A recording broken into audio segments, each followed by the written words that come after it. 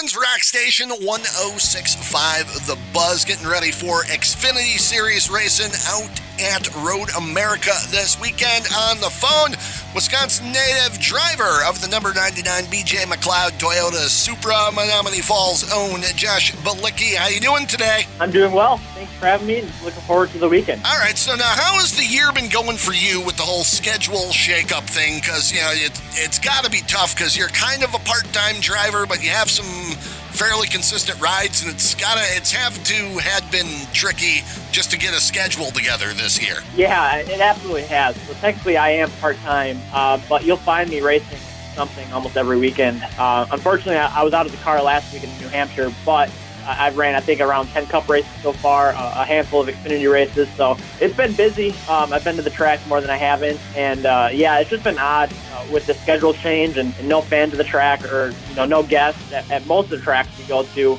That's hurt the business side of the sport as well. So it's just been a struggle to put together deals, but nonetheless, I've still been at almost every race. So thankful for that, and just looking forward to going back home to Wisconsin and racing in front of our home crowd. Now, you've picked up a couple of different rides in the Cup Series this year. You've been running Xfinity Series. Is it kind of tough going from team to team like that? I mean, obviously, you'd prefer to stay with one team, but what are some of the challenges with that? Yeah, obviously, we prefer to be with the same team, but being that I technically am a free agent, I have shuffled around. I think I've already driven 4 different Cup cars in the Cup Series, different numbers, let alone in the Cup Series this year. In the Xfinity Series, I've been the number 99 entire season, so it's good to go back to the Xfinity Series and work with the same team, same crew chief, especially the last road course we ran. The last Xfinity race I ran was at Indianapolis Motor Speedway in the 99, so same car, same crew chief, basically same everything. So it has been a struggle, but at the same time, I think it's just something you kind of adapt to. And in my career, I have had a lot of different opportunities, which have been really cool, but a lot of last-minute opportunities where I kind of just have to jump in and get comfortable right away.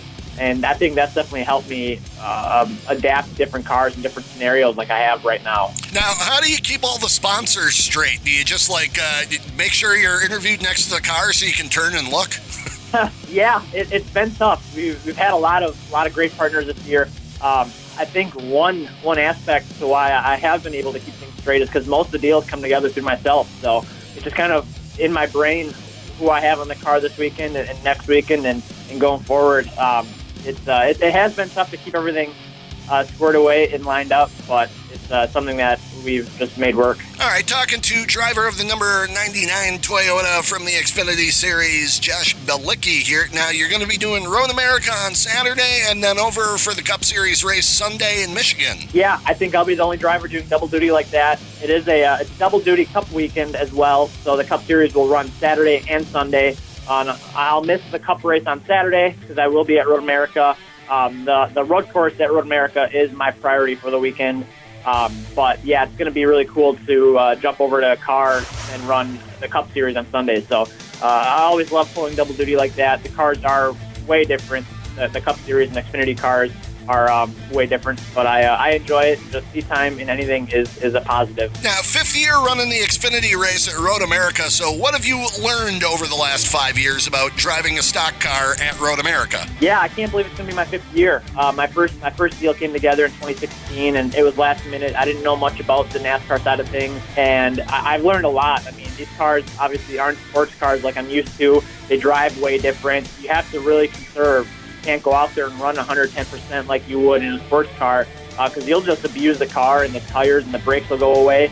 And that's happened to me in the past. We've had used parts, used brakes in the past, and that's come back to bite us because I've just driven them too hard. And when you have used parts like that in the past, it has come back to where we've lost brakes throughout the race. Luckily, this weekend we have a really good car. We have new brakes, new full tire allotment. So we're really going forward this weekend and then taking everything I've learned in the past 5 years, 4 years, and hopefully we apply that and we can go get a career best finish, top 10 or maybe top 5. Now, are there guys that you look to work with out there, guys you look to avoid because, maybe they're the younger guys and you can just see, well, they're going to screw this up at some point? Yeah, absolutely. There are guys out there who I don't want to be around, especially some of the guys who are in better rides, that are capable of winning.